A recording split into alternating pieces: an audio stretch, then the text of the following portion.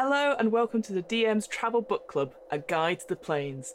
Each episode we explore one of the planes of existence as outlined in the Great Wheel cosmology in the role-playing game Dungeons & Dragons. With me, as always, is my co-host Hamilton. Hi Hamilton, how are you? Hi Fiona, how are you? I'm good now. I'm good that I've now got... Even though we've done this 4 times, I still don't get the intro right. But that's okay. That's okay. It's fine. It's fine. You did very well. Fine. You did very well. You. Yeah, it was a good read. It was a good read. It's a good read. How are you doing generally? Are you doing well this week?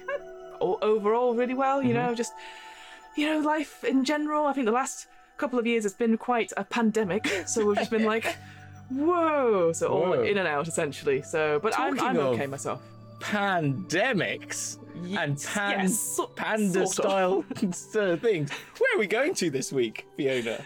Where are we going to this week? So today we are exploring the plane of Pandemonium, this sort of the howling winds of Pandemonium, this idea of uproar and commotion. This is a plane that sort of lies in between Limbo and the Abyss, which we've already covered. And it's the idea, also the brief of it is like, imagine a plane, like a huge big rock, essentially, sort of drilled out or sort of riddled with these different sized tunnels, and the soundscape is the main sort of defining feature, right? It is as if every howling man in existence was crammed into this place, but you can't see where it's coming from. This awful wind blowing through and causing madness in anyone that visits there. So that's the plane we're looking at today. Yeah. It's quite... I really enjoyed it. I really like this plane. As I've said many a time to you. I think the ingenuity of the plane as an idea is actually really great, because my guess is that they probably started with madness as a theme, and then they tried to think of things that would be very, like, not definitively obvious forms of how that might occur, because but then again makes so much sense. So this idea of an ever droning wind, noise, noise is something that is, as podcasters, we know how important noise and sound quality can be over audio, like visual quality and stuff like that. Yeah. So, but like having we all have had that bird who won't shut up at 4:00 in the morning in the summertime. Yes. Do you know what I mean? And how irritating that, or like a car alarm, and how those sorts of things can send you quite easily to a very subtle version of madness, like that sort of very easily set you off, as one might say. And if you get flooded with noise as well, like I've heard that term, you can become very agitated quite easily. Like if you're in a busy environment and then someone asks you a question, and I know this from my mind flare athletics, if you put a lot of information at people audially, your brain just cannot process. And so I think it's... I think they've made a very good... I think it makes a lot of sense, and it's something that you can really... Again, like a lot of these things that they've made, something that you can... Even though it may be very high concept, there is still something at the root of it which is very emotional and attachable to you that you can do. So that's kind of what I felt about this one. I completely agree. And it's interesting that, again, as we sort of said, the unique selling point of Pandemonium is this idea of noise, right? Compared to previous... episodes where we looked at stuff, say, like The Abyss, which is just it's just all this horrible imagery, stuff like, like I said to you, like I sometimes I can't even visualize because it's described in such a way, and I love it when it's over described because you just I can't compute that. Whereas here it is just a rock, it is dark, it is windy, and you're by yourself, and it's just the soundscape. And what I really loved, the first thing I'm going to sort of talk about, is that there's a lot of advice in this particular chapter in the Planes of Chaos book, which talks about how would you play this, and we'll get on to sort of the madness elements in a second, but it does say or recommends or encourages that you play the sounds of winds as you're playing, even at a low quality or really loud and stuff like that, to really enhance the game session. Now obviously if you're doing it online, maybe not great, because you wouldn't be able to get across, and obviously as we know from certain conference call stuff, any sort of lot of noise, it's very hard to compute anyway. But it's an in-person thing, it's an immersion thing. I can totally imagine that being amazing, having the lights down dark and everything like that, just to really emphasize this really subtle noise, like a sort of sound. Really, if that was picked up by the mic at all. It wasn't on my end, but I'm sure it will be in post. But yeah, so this is the other thing as well. as we sort of described it, it's a huge big rock riddled with all these tunnels, and the tunnels, they vary in size. They could be really, really small, so only you can just about crawl through, or they could be vast and huge, like, you know, they could be like span several miles across. But that doesn't necessarily have a direct relationship or correlation to the wind itself. So yeah, it could literally be just a quiet breeze in this huge gargantuan sort of tunnel, or it could be like hurricane level whipping past you as you're so tight in sort of a crawl space. Like I'm thinking The Descent kind of level, you know, that horror. Yes, we're all about those female potholers. What a horror film that is. It's a great horror film, but it just made me laugh as a pitch. Like, you know what women love? Going underground. And they're like, no, we don't. No, we don't at all. And it's such a niche reference. Described that way, but that's quite a funny way of putting it. Yeah. So yeah, that's a really interesting pitch, I think. Yeah. But anyway, I think overall, this idea, like you were saying, the overarching sort of like sounds, that overwhelming stuff of noise, but not having anything visually, is very different to the other planes we've discussed. So I was like, oh, it's flipped it on its head slightly as well. So let's talk about geography. So as we've sort of said several times now, it is a giant rock with tunnels all the way through it. And these tunnels vary in different sizes. We've got some that are just literally crawl spaces, some that are as wide as huge caverns and can stretch for several miles across. But what's interesting is that there's no correlation between the wind aspect. So the wind could be like a gentle summer's breeze as you're going through these massive caverns, or it could be like proper hurricane style, like any of the storms we've had recently in the UK. It could be that speed whilst you're going through. And I quite like that as an image, because it just doesn't make sense. You think, well, surely it's going to be like proper hurricane season or storm weather in massive open spaces. If it's in a tighter space, it's actually quite scary, I think, for the player characters. Yeah. But the other thing I really found really interesting is gravity in this place. Yeah. So gravity, it talks about it being orientated to where the soul is closest in proximity. So technically, you could be walking along the ground, go next to the wall, then start to walk on the wall, then Pippi Longstocking style go on a ceiling. Oh yeah, okay. I was thinking Matrix style, but yeah, definitely. Okay, yeah. I see where we've both gone with this. Two separate places. But yeah, so that's quite interesting. That idea that you can get around, or maybe for whatever reason there's a huge crack in the ground, but you can get up over it by sort of doing your own sort of corkscrew sort of journey around, which, again, it says makes combat very interesting. So, for example, if you're shooting any projectiles, I don't know, why would you? But maybe because you're doing a big fight, these arrows stuff, they're going to be quite useless in the long range, because it will just go to the closest place where the gravity is, which could be up, down. Now I'm thinking of Inception fight, that sort of fight in the corridor. When oh my goodness! Of course, Inception fighting. That's exactly what it's going to be. So again, maybe if you're thinking like if you're trying to do like a big mini map, that'd be quite cool, because then but you'd have to just think about all the logistics for it. But it'd be really cool to play it out. You want a tombola? You need a tombola. Sorry. No, for probably American listeners, a tombola is basically a raffle essentially, but it's a big drum. Yeah. I'm sure they have it in bingo halls as well, but I love the fact we call it tombolas and such. It's a great name. It is a great name. But yeah, and the other quick things to talk about it, so is another big thing about it is Pandemonium is the place where the river Styx sort of originates from. So again, this idea of this river that goes through all the lower plains and stuff, this river, which we've not actually gone into too much detail about before, but essentially if you touch it at any point, you forget your memories, or you forget your past life, and you forget everything. But here you don't, unless you drink it.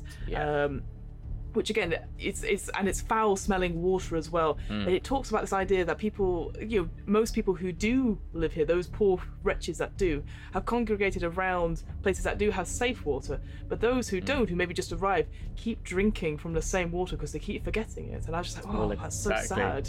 Oh, horrible.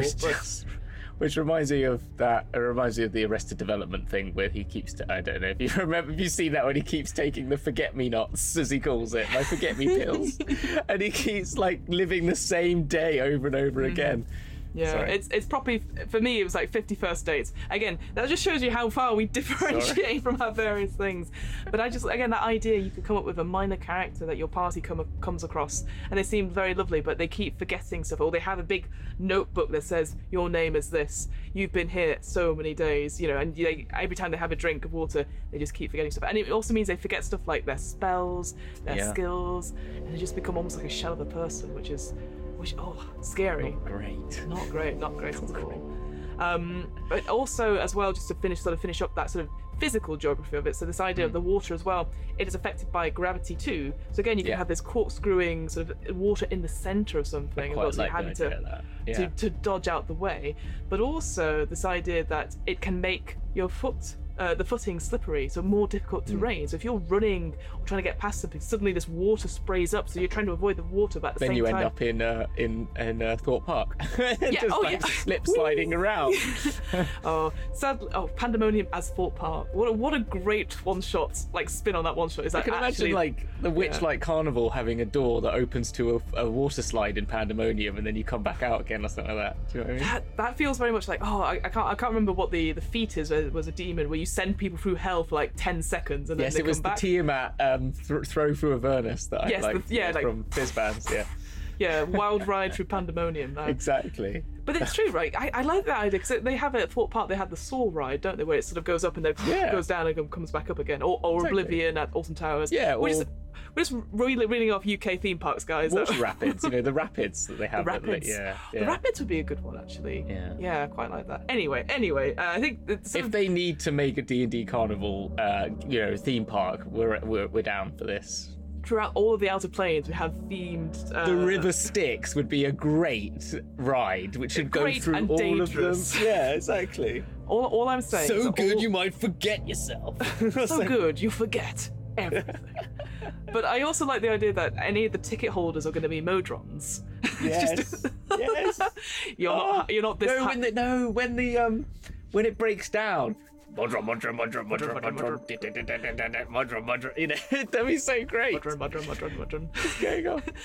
We'll have to come to Modrons when we get to Meccana's. But anyway, yes, so I just like this idea that if you're doing a big battle map of Pandemonium, or you're thinking about combat or anything like that, you have to take in the physical elements. It's not just that soundscape, which is obviously is the key thing, but the idea that it is slippery, it's difficult terrain, and if you're trying to get away from something, which you're most likely trying to get away from the wind or trying to get to a safe space, it's not that easy. Not that easy at all. It is not.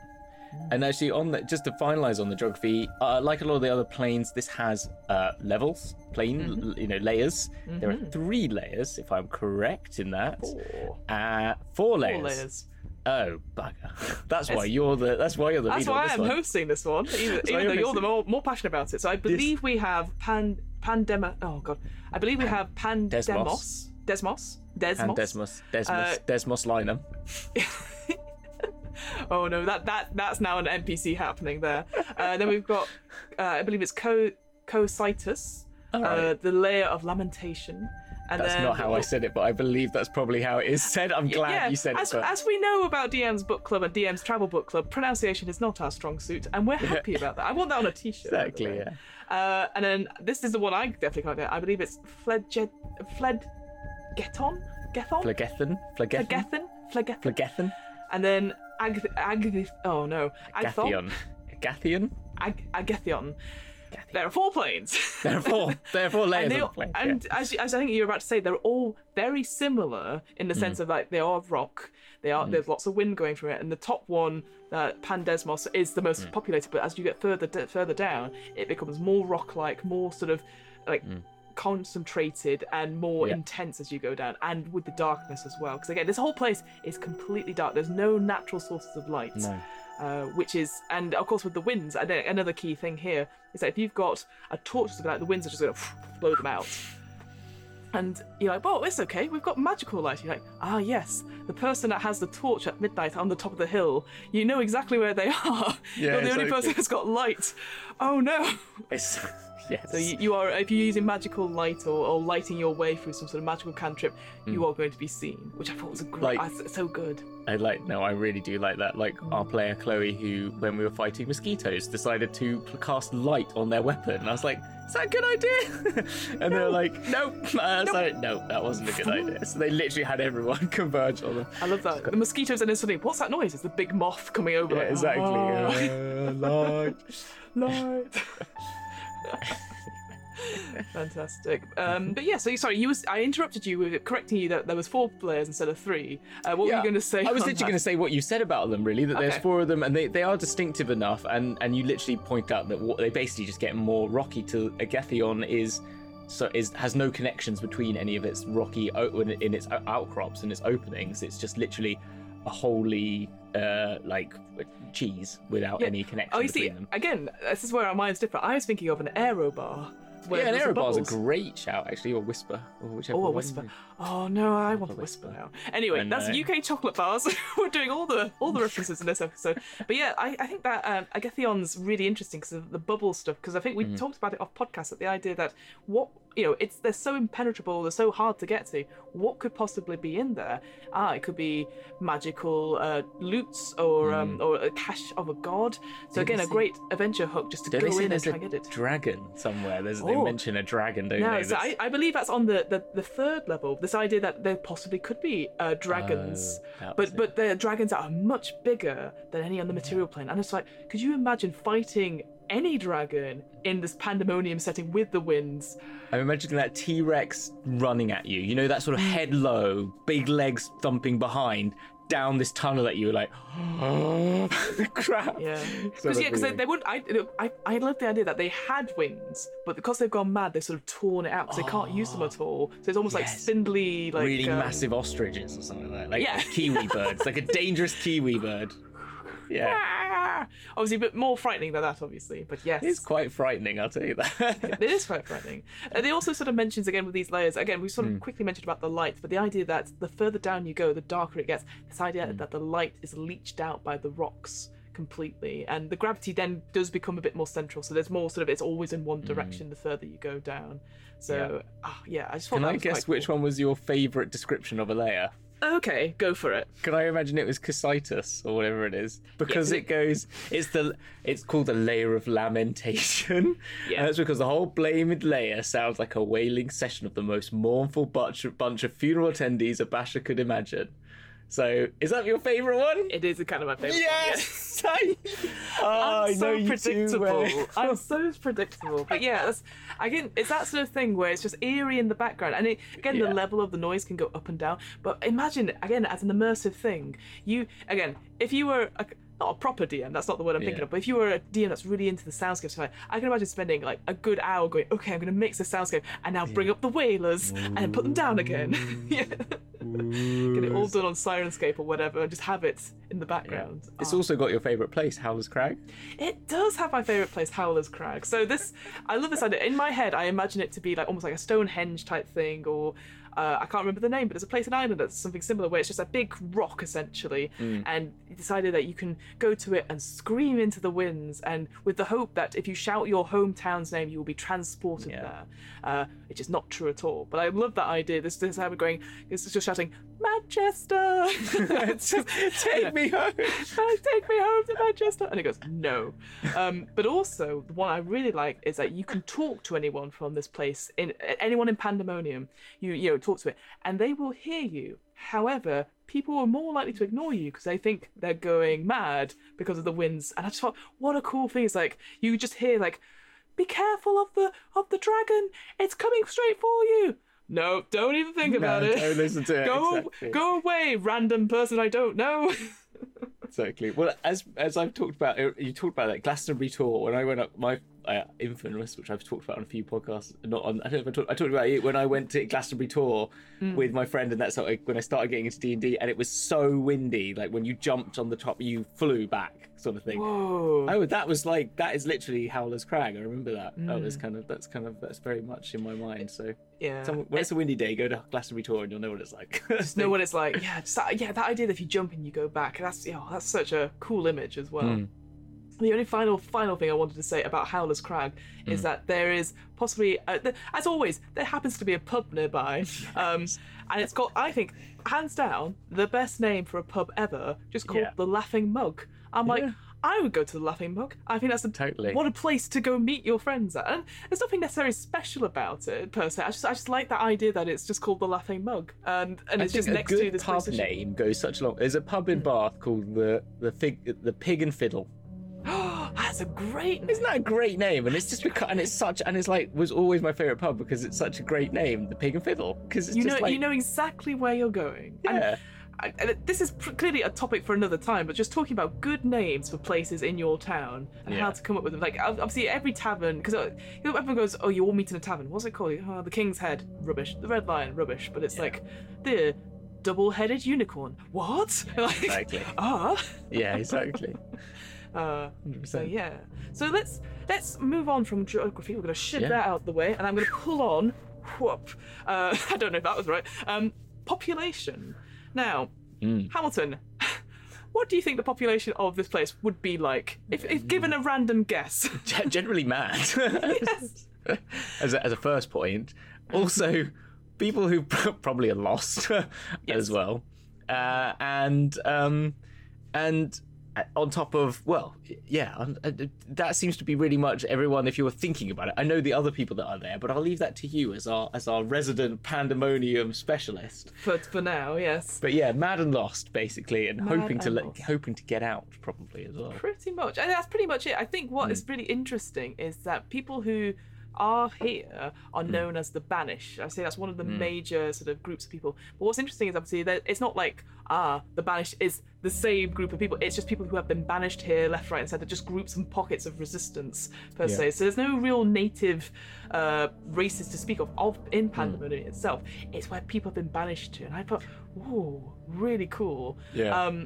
But it's like the Carceri, which we'll get onto, but for the everyman. Do you know what I mean? Yeah, it's like the Carceri for everyone, not the for everyone. Yeah, absolutely. And again, it's that idea, if you meet somebody who's said it and they don't remember how long they've been here, again, we'll go into the madness, to the magical conditions in a second, but yeah, it's that sort of thing that there's not, the townships here are, or any sort of thing that's been made here has had to be built here to survive. It's not natural. It's all sort of humanoid made or something like that. But it talks about like what sort of monsters are here. There could be giant snails, slugs, leeches, eels, piranhas. So it's all nasty things that you don't want, essentially. I love that idea again. What's that noise? And you turn around, it's just a massive snail coming down at one of the corridors. You're like, oh no! It's just, and of course it's like raw. Again, in my head now I've got the T-Rex in my head. It's like as the wind is sort of blowing against it.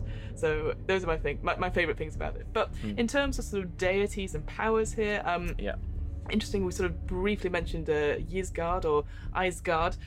That's sort of more Norse mythology, but here it talks about Pandemonium being a place that Loki of the North pantheon when he's pissed everyone off.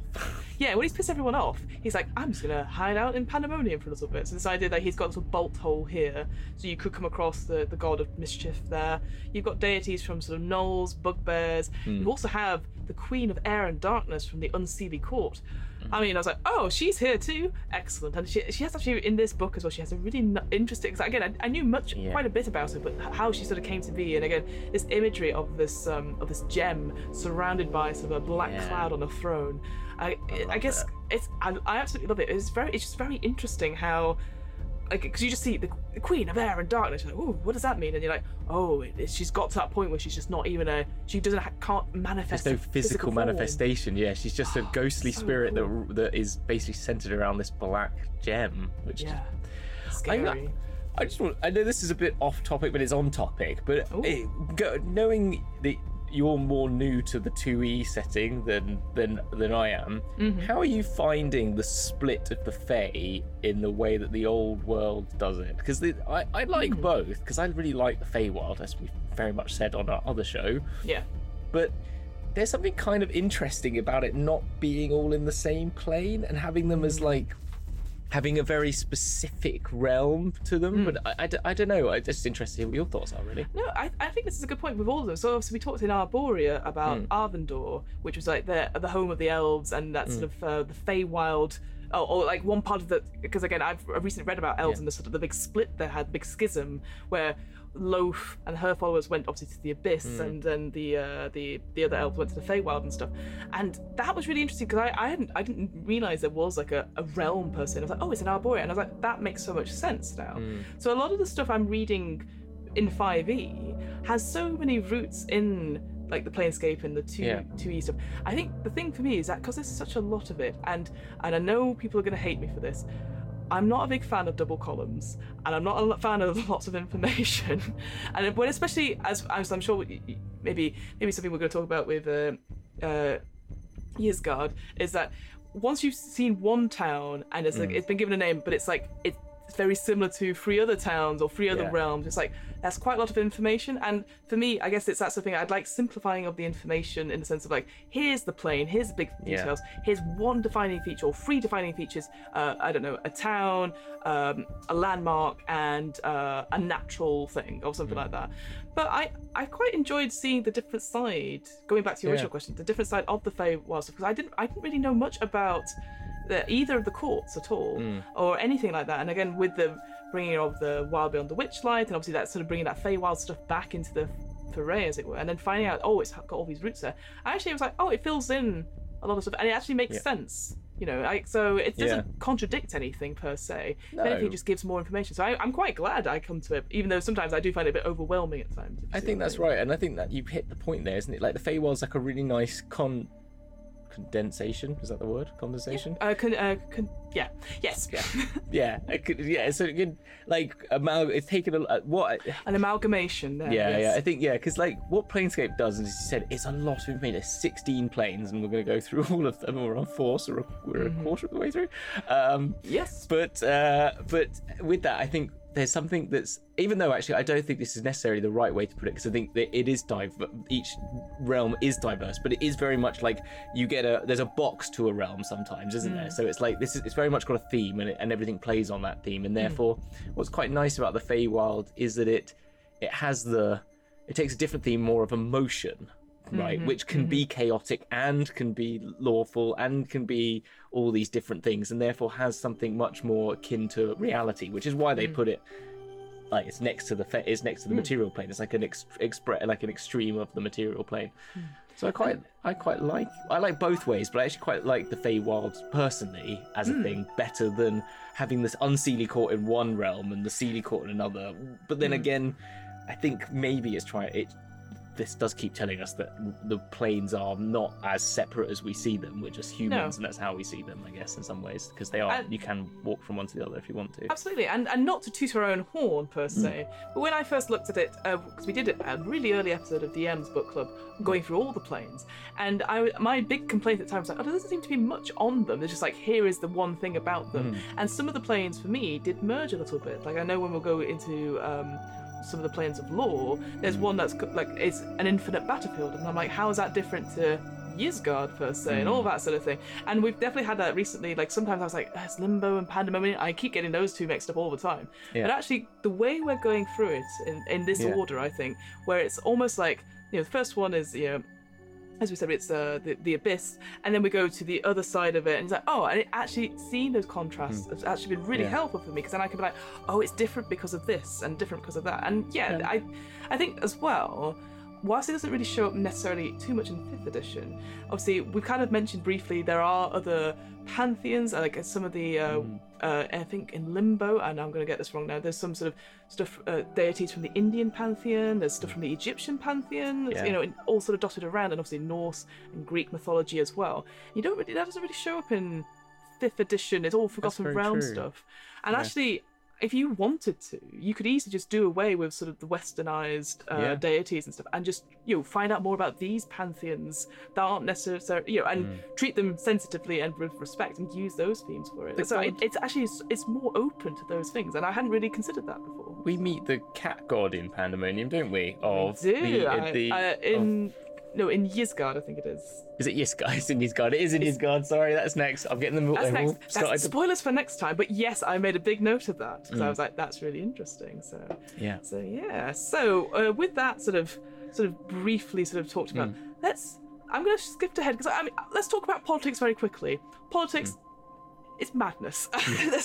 There's no hierarchy. There's no necessary society. People are eking out, like living on the edge. Compared to like the Abyss, which does have a little bit of a hierarchy and stuff, in the sense of like there are demon lords, there are proxies there that are doing out the whim. You're going there to make a deal with demons. None of that here, because you are just basically if you're here, you've been exiled, you've been banished, so you're literally like your own authority, do what you want, because you're probably going to go mad at some point ASAP. So that's it for politics from me. I don't know if you had anything specific on politics at all. I think it's just to add that there is the Bleak Cabal as a faction live there. Of course, yes. So they have the Madhouse, which is actually their town, but also their place in Sigil is the Madhouse as well. The sanatorium is called the sanatorium, and so they look after all the people who who need help. They aid lots of people, like health, not just mental health, but health in Sigil. So that's what they do, because their idea is that the world's going to end anyway, so there's no point to the universe. So you might as well just be nice. Existence is madness. Is their motto. But they're also like, if everything's doesn't mean anything, you might as well be good, which I think is quite a nice way of, at least they've got a positive side to it instead of being completely all downer. Sorry, go on. Oh no, and the other one was the city of Wingland, which we'll get onto, but that's the only other one that's got some sort of semblance of organisation. And I was just going to quickly add about the Madhouse stuff, because that's an interesting one as well. This idea is there's this big sort of sprawling citadel, and it's just been added onto extension after extension, wings that people get lost in. So even within the sort of the house itself, you get lost in it. So again, I was just like, oh, this would be a cool murder mystery in Pandemonium, but it's actually you're in a house and it's just a haunted house and all that sort of thing. So that was me going, oh, this is really cool, because and now I'm going to forget what it's called, but there's a place in America where a lady went and built a house, and she kept adding wings and wings and wings of stuff. Oh, right, yeah. Like stairs that go to nowhere, doors that open, all that sort of thing. Fantastic. Because the ghost told her to do that, that sort of thing. Oh, right, okay. Again, it's like one of the most famous horror stories or haunted stories, and and you can still visit it today. Oh, fantastic! Oh, I quite like that. That's really cool. It's very, very cool, and of course, I've completely forgotten what the name of it is. But anyway, so that's what it reminded me of. The idea that the idea that you go up like some circular stairs, but it stops halfway, or there's a door that leads to nowhere. Willy Wonka. Oh, very Willy Wonka, but scarier. I don't know. Willy Wonka's scary, isn't it? It is actually. Yeah, the bit when they're in the tunnel and it all goes crazy. It's one of my favourite bits in the movie. To be honest, it's so good. That original '70s Gene Close, Wilder, Gene Close. Yeah. You're thinking of Glenn Close. Glenn that Close. Also would be terrifying. Yes, Gene Wilder is one of the best. That acting performance, is one of the best pieces of acting I think on television, on movies. And you know what? He would be an amazing inspiration for a minor character in Pandemonium, right? Totally. Just the way he acts and stuff like that. Yeah, very much on the level, but there's a subtle hint of the insane and the sort of creepy. Something not quite right. Connected. Yeah. I love that as an inspiration, actually. That'd be really perfect cool. sort of baddie. I think just to finalise it, I think this puts it very well. The Madhouse is hardly a model of order. The only reason it has a working central government is because, one, it's small enough for the matron to keep track of, two, she doesn't give too many orders, and three, none of the locals are terribly interested in challenging her. So it's kind of like, and I think that's basically it, isn't it? That no one really cares, and you don't really have to ask for much, and that's it really. Just get on with it. Yeah. Just get on with it. Yeah. No, fair enough. All right, so that's sort of politics. There is a little bit, I guess, within the factions. Of course, I forgot about the Bleak Cabal, but let's move on to magical conditions. So this is interesting, and we'll go into a big section on madness itself. But I love this idea that, again, like all the other planes, there's a magical nature about Pandemonium itself, but it's also with the physical nature of it. So it talks about, I called it alteration magic. I don't know if that's what it's called, but this idea that if you're transforming your images, it's slightly tainted by evil, or it smells foul, or something's again, like you said, not quite right. Conjuration, summoning magics don't work well on this plane, so wish spells don't really work.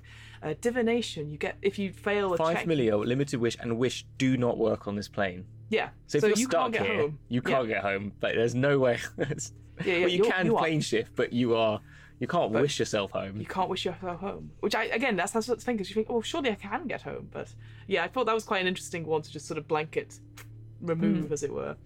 Divination magic is where, obviously, if you're trying to get information about something, if you fail it, and DMs do a secret roll, and if they fail at whatever, you get misinformation or misleading information, which I was like, whoa.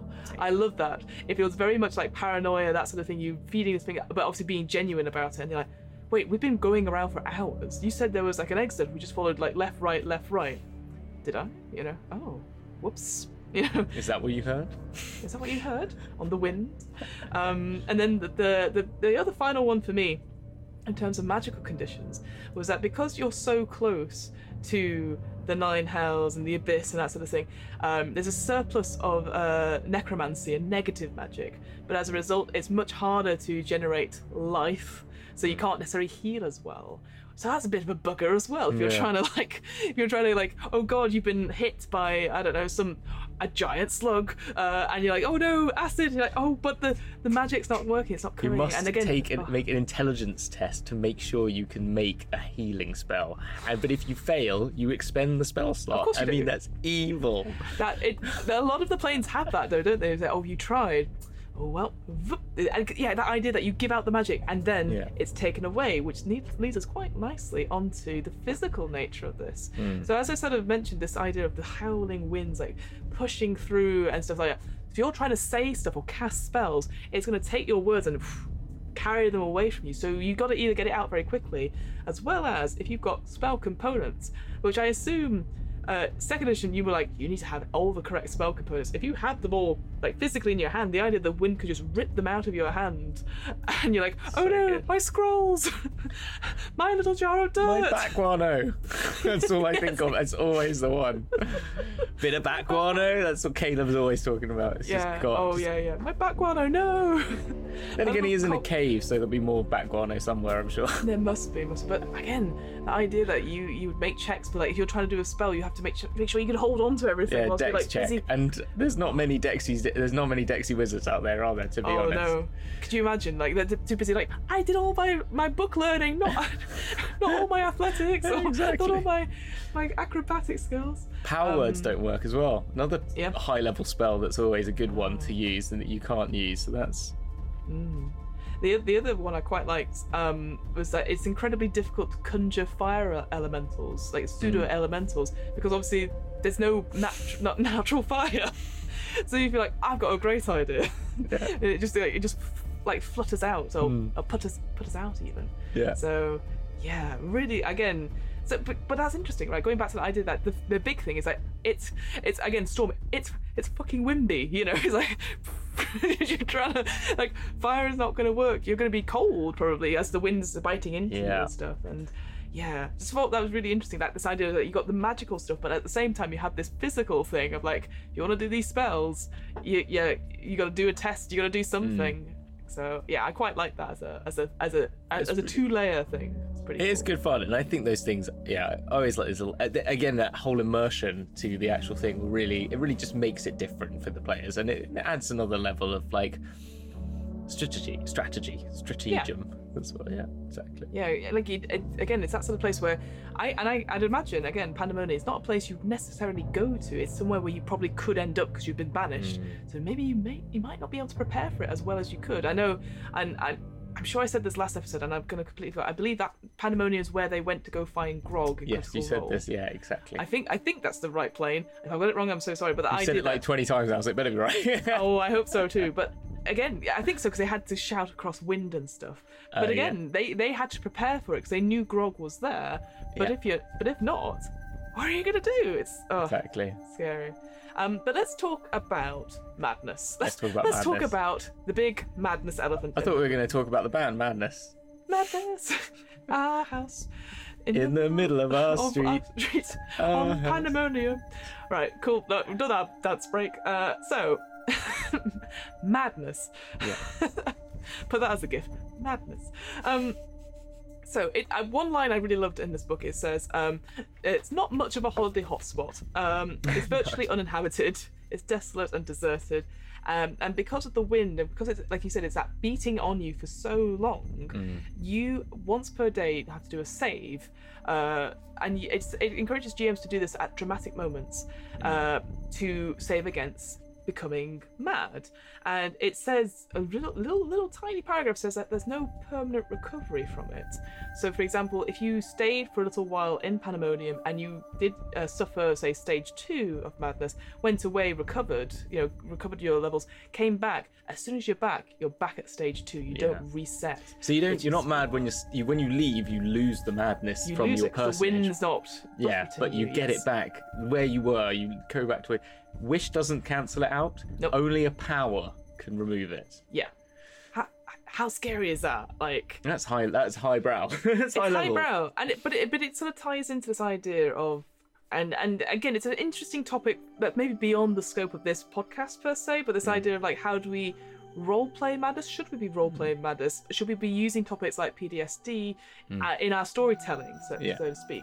But I'll set that aside for now, whilst we just talk about some of the mechanics of the 4-stage madness that you get with both things. So if you fail the first time, you get a level, the first level is frustration. So your character becomes sort of snappish, irritated by little things.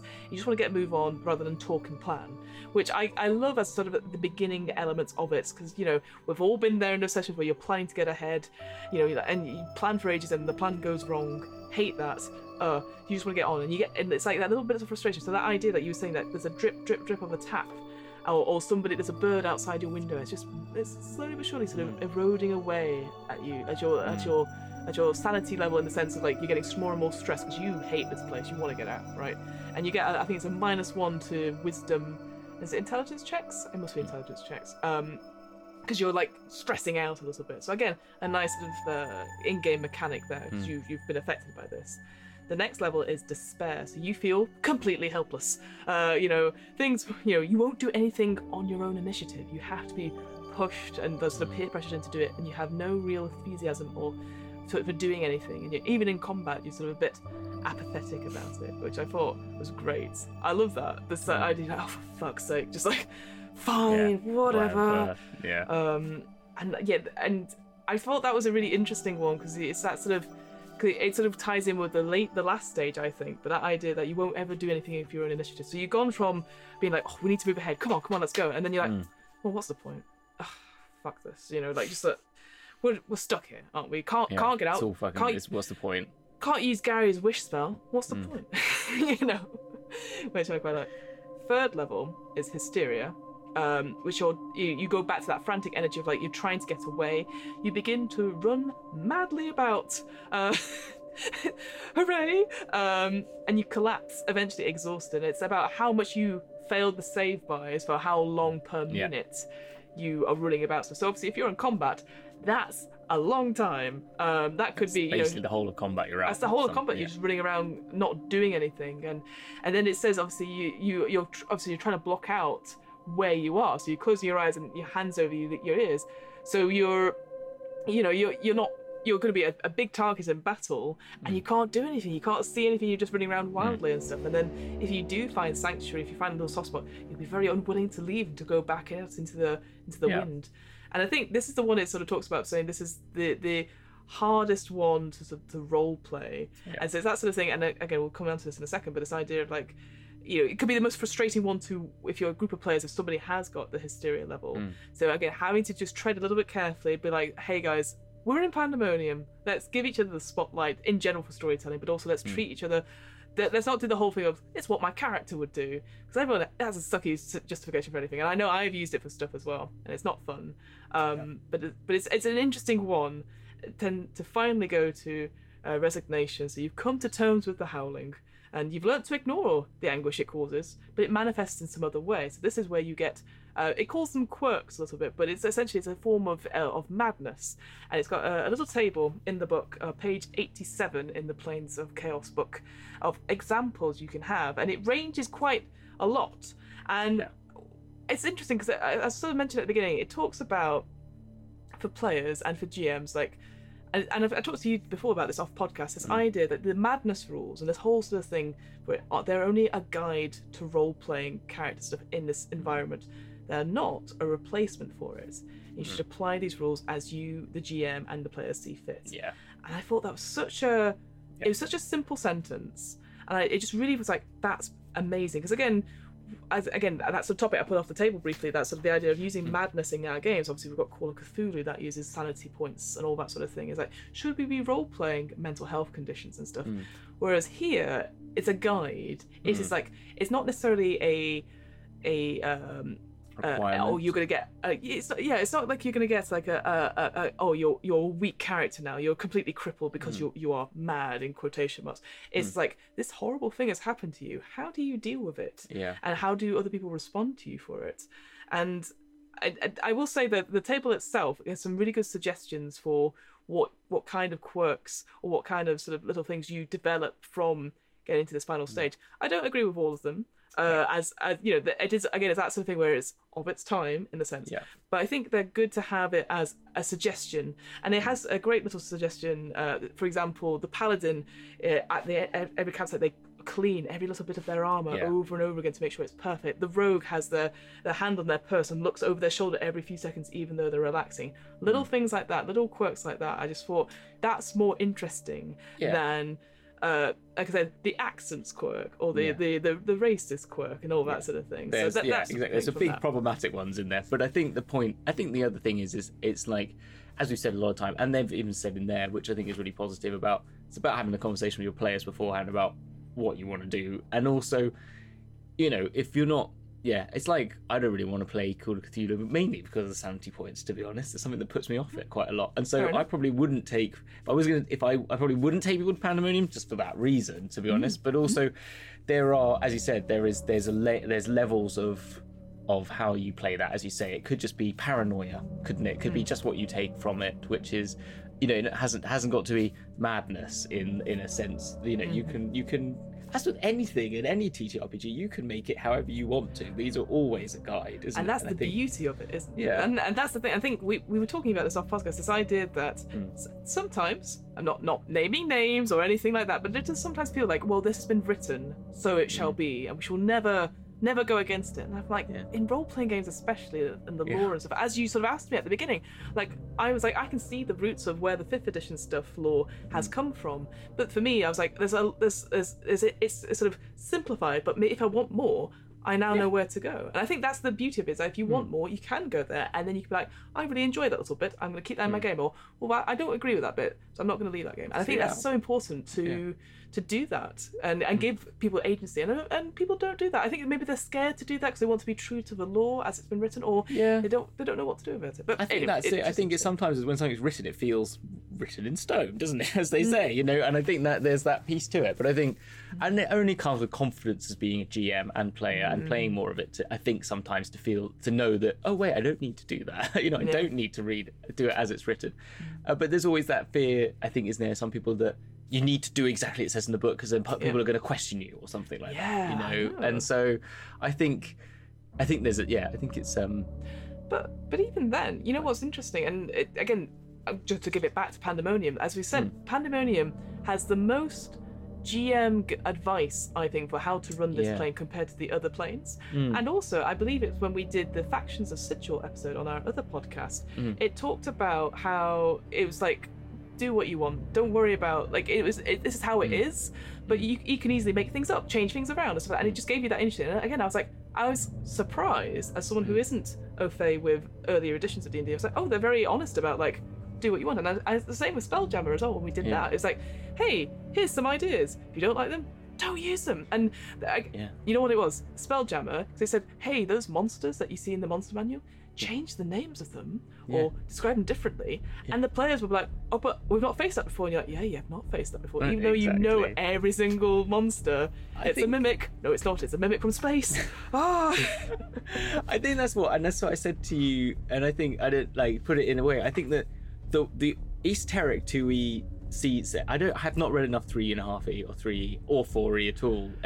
Hey, you know what? We're not experts. Who knew? No, exactly. But the only one that I've read a lot of is the 2E. But I think, and really, actually, these ones, Planescaper and Spelljam, are not actually the main settings for either of them. But they have a quality to them which I think is isn't very much like what everyone says. Old edition of D&D. It's very weird, isn't it? I think it's a very positive, there's a lot of positive messages in it, you know, like as I said, like there just is, and the quality of the writing and the sort of freedom it gives to DMs and GMs generally is really good. I don't know, there's something about them that just feels very interesting and very forward-thinking compared to what other people. The tone of it's so different. But again, let's move it back to the planes. We could talk about it. No. Just to end on it, on the final bit of the sort of the madness stuff. So one of the things it does as an advice for GMs is that for any NPCs or minor characters, any madness quirk that you sort of make up for them should be a lot more severe than any of the characters, player characters. And the reason for that is obviously twofold in a way. I see it as twofold. So one being that it's these characters have been there longer, so they're going to manifest the stuff more, and if it's a gradual realization for the player characters, that's quite a good bit of storytelling. But also it means that you can be the benchmark for your players.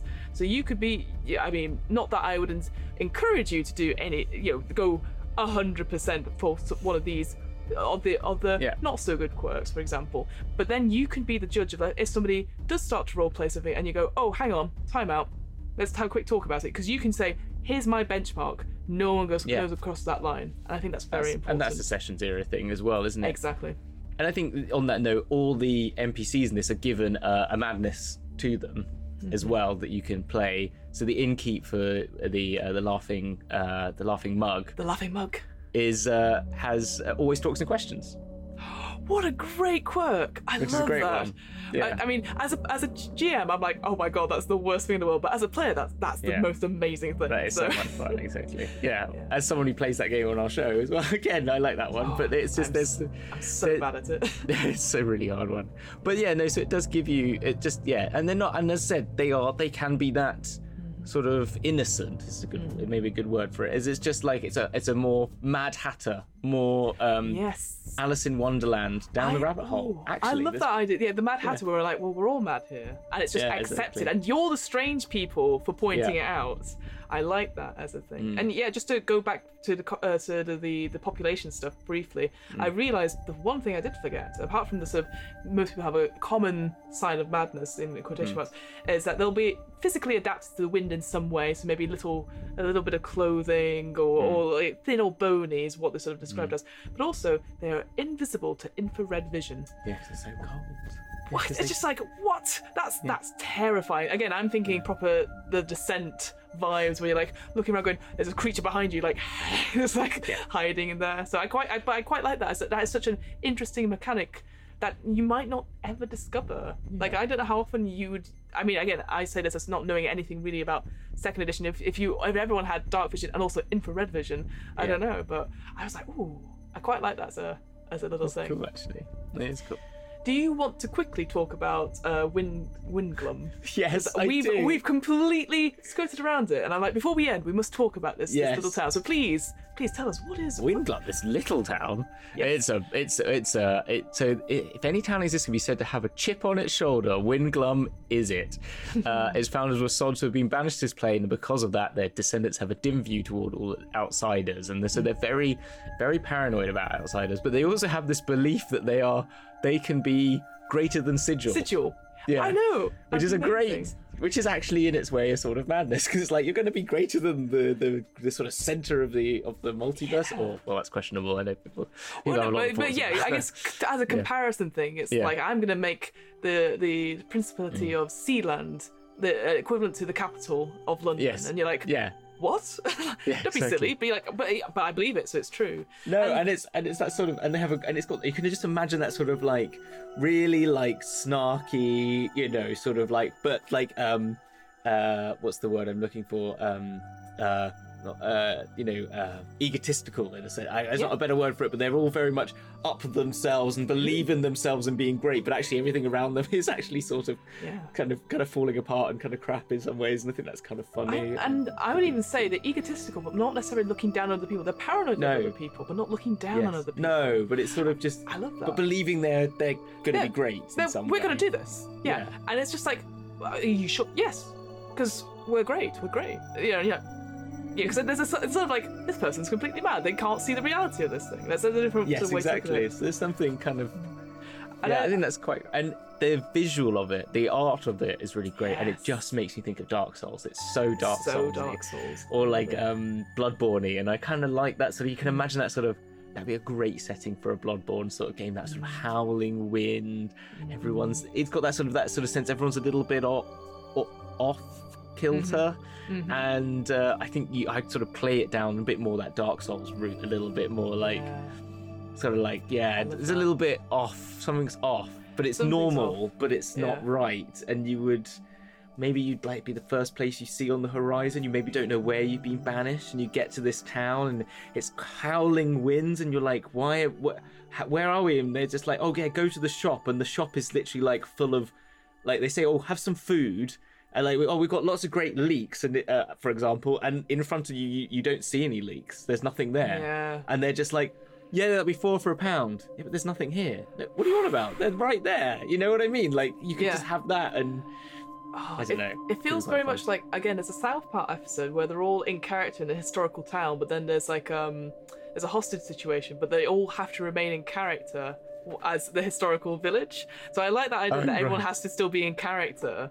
even though you're like, but there isn't anything there. It says, you got to play along. Don't let them, that sort of thing going, you have to play along. That's a scary thing.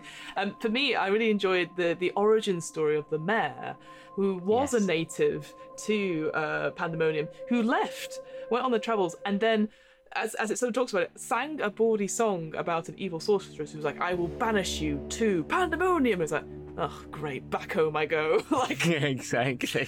And that idea of he's the one that's sort of pushing forward, like, we will be as great as Sigil, and you're like, are you sure? Like, that's quite a... I love that. It feels very business person about it, but he's the one out of... There's him and the innkeeper who are the most likely to engage with outsiders, in the sense of he's willing for people to test their metal, and be like, okay, you've come here, show me what you've got. That sort of like that attitude, and then dismiss them. But then, as another great tavern named the Scaly Dog, where there's an innkeeper there who has been there a while but hasn't got this sort of paranoid view of outsiders yet, so it's still quite welcoming, but it may be just a little, but the madness is still sort of manifesting in itself. So I quite like that as a point, that so not, because otherwise I feel like if you're going to have all these residents who hate outsiders, again, could be quite tropey, quite be stereotypical, but also your players were like, well, we fucking hated him. Exactly. Nobody's nice to us, so... No, I do, it's good. And actually, a book that we haven't mentioned that we realised recently that came with this setting is the travelogue. So there's a whole bit about the Scaly Dog in there, and it's got like a map and stuff, and you can see a lot more on this. And actually, it's worth noting for all of these that travelogue has some good adventure hooks in there as well for things which are quite fun. I read one for Arborea about getting caught up in a back-a, which is quite... Oh yes, the big party, as it's the big party. But how it like they're trying to go. You find out that they want to go to where you want to go, and then you see them destroy a town by just eating and drinking and like fighting through it, and you go, "Oh crap, we don't want them to come with us." Sort of thing. No. It's like the whole point is about trying to stop them doing it. So it's quite fun. So it's worth checking that out. I'll check that out. And the final thing I want to say about Windblum. Okay. And it's such a silly thing, but the idea that anything you purchase is reported to the city guard because they don't trust you, and I just love that. That's that level of, again, it's just, and the reason I keep saying sort of paranoia is because I've recently played a game of Paranoia. I ran the game Paranoia, where you are friend computer, and what's interesting about this, if you've never played it, is that instead of cooperative role play, and we're a band of adventurers going together, it's competitive in the sense of you snitch on your other players for stuff. Like, it doesn't really do anything, but it gives that sort of dystopian Monty Python-esque vibes. So, for example, in the quick game that I played, they're all playing infrared, which is the lowest of the low troubleshooters, and they're going on a mission, but they get to the corridor, and it clearly says only people with red clearance can go down. So they turn to their red clearance leader and go, wait, should we go down here? Well, we need to follow the mission briefing, so we should go down there. And there was a moment where my players were going, but we're not high enough clearance. And I was like, well, you need to go down there. And they're like, okay. So they start going down there. And then I go, friend computer, I've just spotted some infrared people in a red clearance corridor, and I snitched on them, and they were like, I can't believe you did that. They were so angry of that. But that's the thing, and that's what I want. I would love, if I was playing Windglum, the idea that you're always snitching on people on the outside because they're doing something. Oh, they bought some leaks. How could they? You know, those are our leaks. You know, they have, you know, even though there isn't any leaks, you know. So just the levels of stuff you can do with that. Just really focusing on those small details, I think, would be amazing. That's cool. That is cool.